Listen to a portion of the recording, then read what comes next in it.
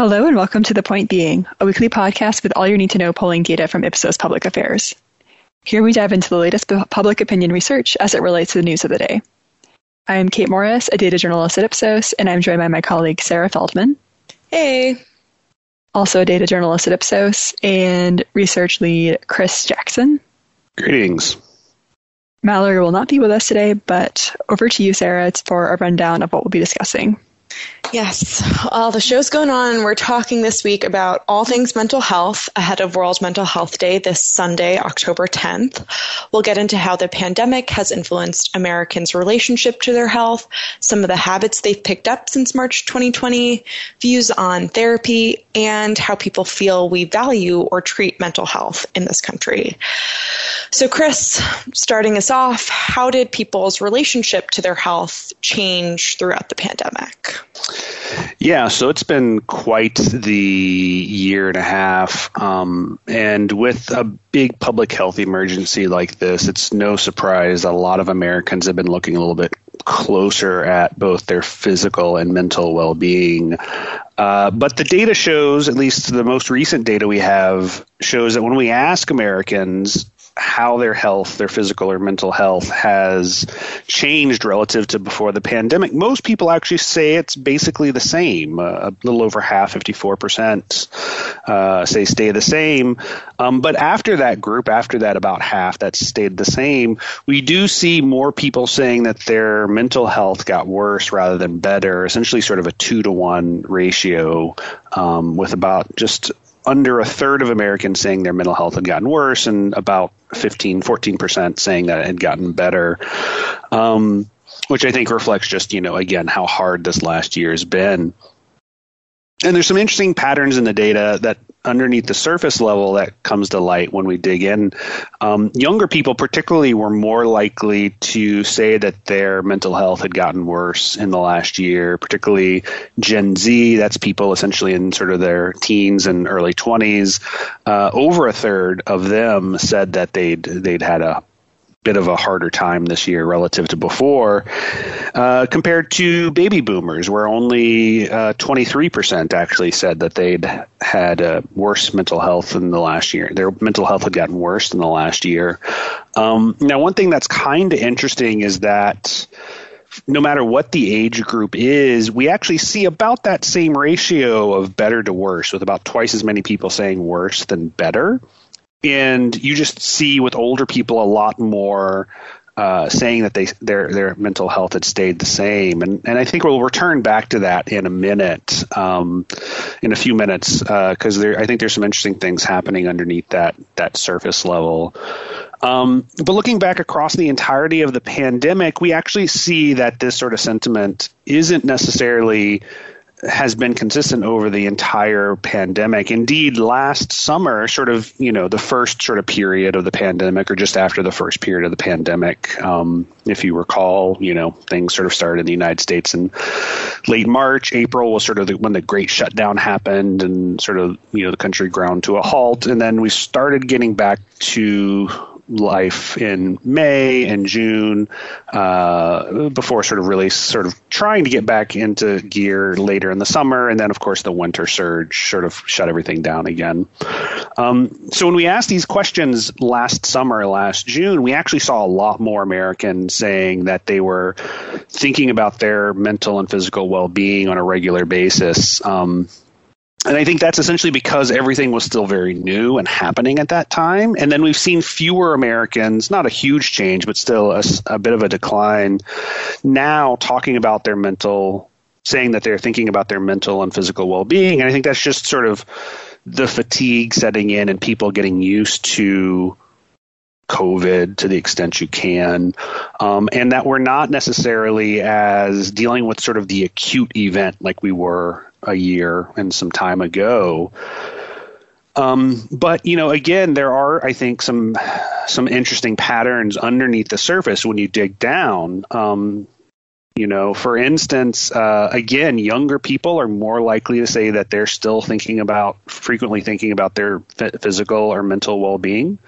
They're less likely to be thinking about their physical mental well-being. Older people are actually more likely to. And then finally, I think it's important. We've actually seen some other publications recently on the topic is that all groups haven't necessarily experienced it the same. And women, and particularly mothers, have actually reported some of the greatest mental health declines over the last year. And I think that's, again, sort of speaks to some of the burdens that mothers have had to deal with during the pandemic, really contributing to sort of the sense of burnout that they've had. So, those groups' mental health is notably worse than it was before the pandemic. Yeah, and, to that end, some people's habits related to their mental and physical health have changed over the past 18 months just because of the circumstances of the pandemic. And we asked this really interesting question in the Ipsos Consumer Tracker last week about how people's habits have changed as a result of the pandemic.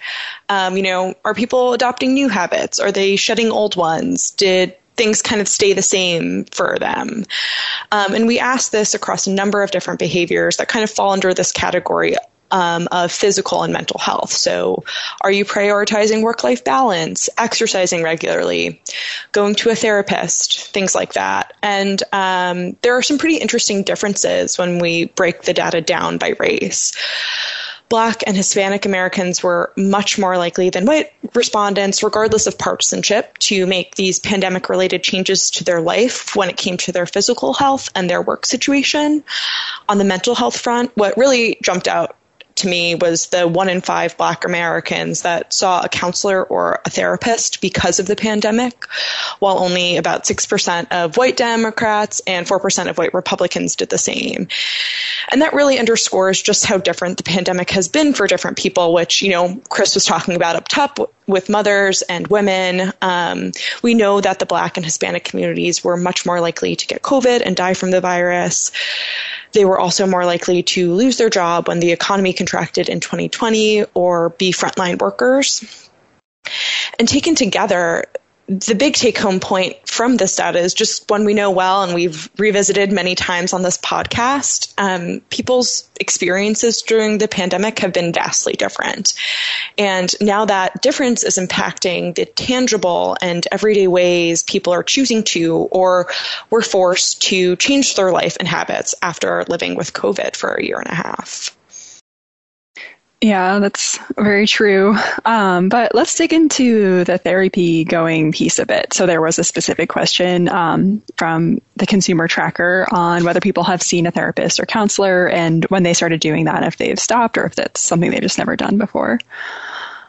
So around therapy, we find that the pandemic seems to have moved a similar number of people, but in opposite directions. So while it may have inspired 8% to start going to therapy, another 9% report that they were going to therapy before the pandemic began, but aren't now. So if you kind of look at it that way in a very broad brush kind of overarching view, these two groups sort of effectively cancel each other out. And in a sense, it suggests that the overall effect of the pandemic on therapy going may have been somewhat net neutral. And we're not sure why this is, but we can make some educated guesses. For one, therapy and counseling had to go remote for much of last year, and that may have been a shock for some people, or they might not have just been able to access it as easily, or maybe it didn't resonate. Therapy didn't quite resonate in that format.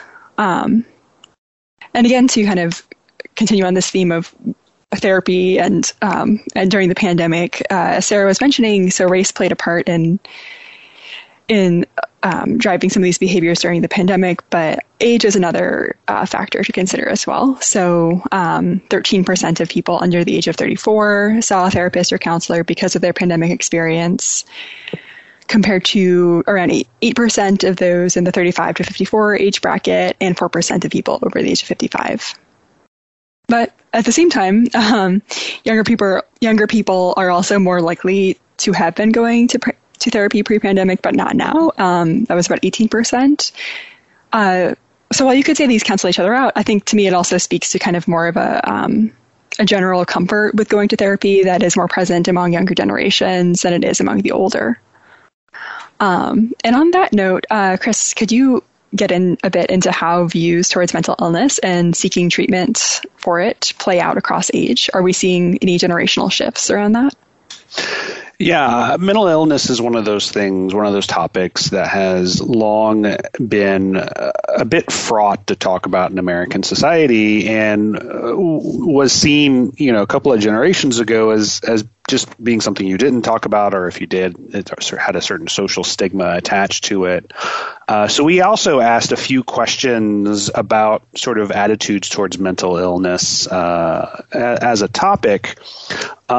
And what we see is that the large majority of Americans are holding attitudes towards mental illness that are sort of viewing it as sort of an illness, viewing it as something that should be addressed sort of openly. So, for instance, we asked if the country needs to adopt a tolerant attitude towards people with mental illness, and we see that 3/4 of Americans say yes, agree with that. We also asked if mental illness is an illness like any other. 2/3 of Americans agree with that. We asked if seeing a mental health professional is a sign of strength.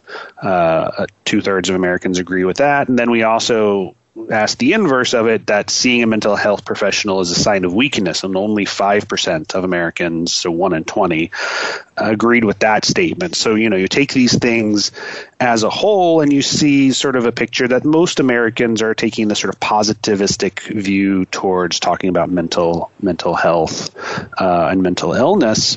And when we look at it across generations, Gen Z, Millennial, Gen X, Boomer, we don't really see any differences in how people answered each of those questions, which suggests that, the idea that maybe older people view mental health with more stigma than younger people doesn't seem to be true in the data that we have now. Now, there is a little bit of a difference by partisanship, with Democrats taking a slightly more positivistic attitude than Republicans, but not hugely different, right? It's not like, all Republicans think that seeing a mental health professional is a sign of weakness, and all Democrats think it's a sign of strength. It's just, 63% of Republicans think it's a sign of strength versus 77% of Democrats. So, a little bit of a difference, but still a majority, right, of both groups. But the thing that I think that's interesting is that even though there are these attitudes saying the right things about mental illness, we still see in the very first data points I was talking about that young people are much more likely to report that they're dealing with mental issues, that they're struggling with mental issues, that their mental health had gotten worse during the pandemic. Essentially half again as many Gen Z versus baby boomers said that. And it does make one wonder if, even though older Americans, Gen Xers and baby boomers, are sort of saying the right things about the topic, if that sort of stigma still exists where, I know it's an illness and I know it's not something we're supposed to talk about, but I'm not going to talk about what's going on with me. I'm not going to be that open, right? So I think there is still a little bit of a question on if, in fact, young people are just dealing with more mental health issues. Maybe they are. Maybe that's true. Or if there is still a little bit of a reluctance among older Americans to talk about it. I don't necessarily think we have the answer on that. But what we do have the answer on is that most Americans are viewing mental health as something that you should be open and talk about. Mm-hmm. Yeah, really interesting. And on that point, we'll have another survey out relating to mental health tomorrow from our Global Advisor surveys. So so much to dig into. That's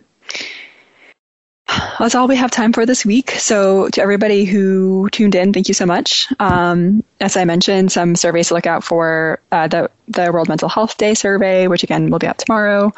We'll have our next wave of the Axios Ipsos Coronavirus Index Tracker coming out next Tuesday. And kind of thinking of along the lines of mental well-being and finding fulfillment in work and life. A colleague of ours came out with a great article on why the Great Resignation is happening and why people are kind of reevaluating their work lives. So all of this and more can be found on Ipsos.com, News and Polls, and you can follow us on Twitter at Ipsos US. So thanks again for tuning in. Please join us next week. I am Kate Morris, and you can find me on Twitter at Callison Morris. I'm Chris Jackson. You can find me at JCB Jackson.